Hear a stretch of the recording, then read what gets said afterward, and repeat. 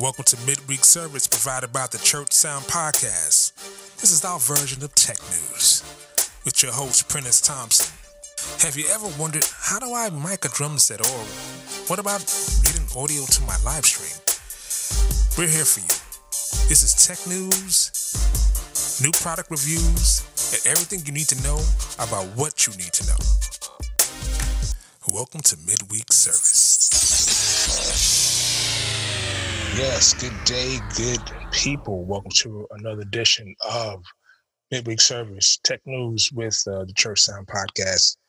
I'm your humble host, Mr. Prentice Thompson. And what we do is do tech.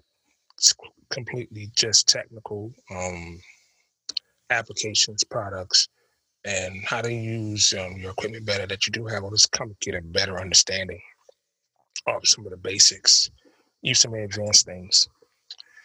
So today we're going to talk about something really, really basic. It's called the fader.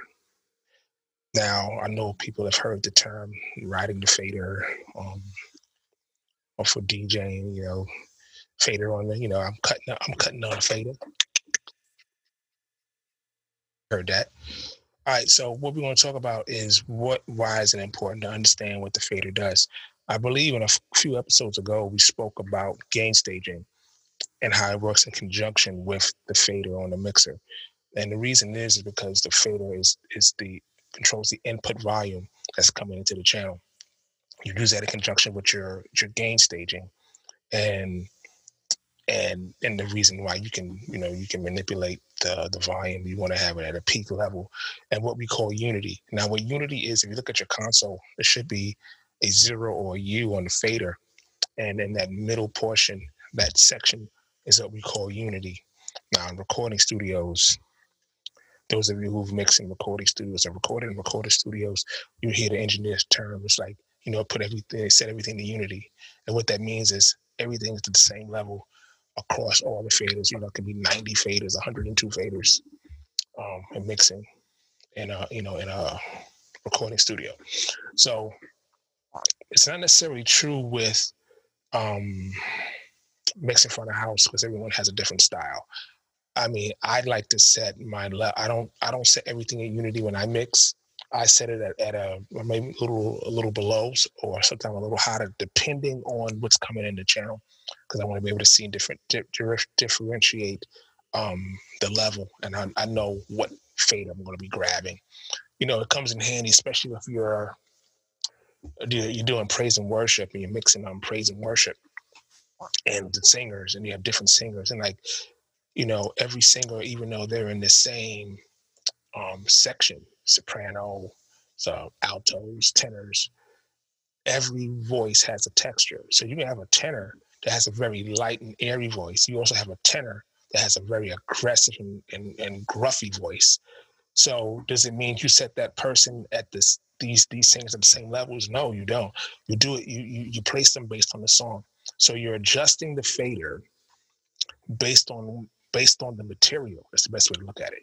Adjusting the fader based on the material, solely based on the material that's coming in. So I have to have the best overall, and I guess what I'm trying to say is the end result. Also, you can send your effects to a fader. You can send anything you want to a fader. We're going to get to understanding how to route in a mixer, but the fader is very important to know. And some of the smaller mixers, they only have a fader. They have a knob, but it still would be a fader because it allows you to manipulate that sound that's coming through that channel. So I hope this is beneficial to kind of explain, so that you have some nuances on how to use it and how to use it effectively. Do me a favor, before you get off of here, make sure you click subscribe, share, review us on whatever platform that you're on: Google Play, Apple, Spotify, iHeartRadio, and I'm missing one, Stitcher. So make sure you review us there. And make sure you tune in on Tuesdays. We have some very, really great guests coming up on Tuesday. I'm hoping that you're getting something from these little tech segments. And we'll see you next time on Midweek Service. Cheap name, right?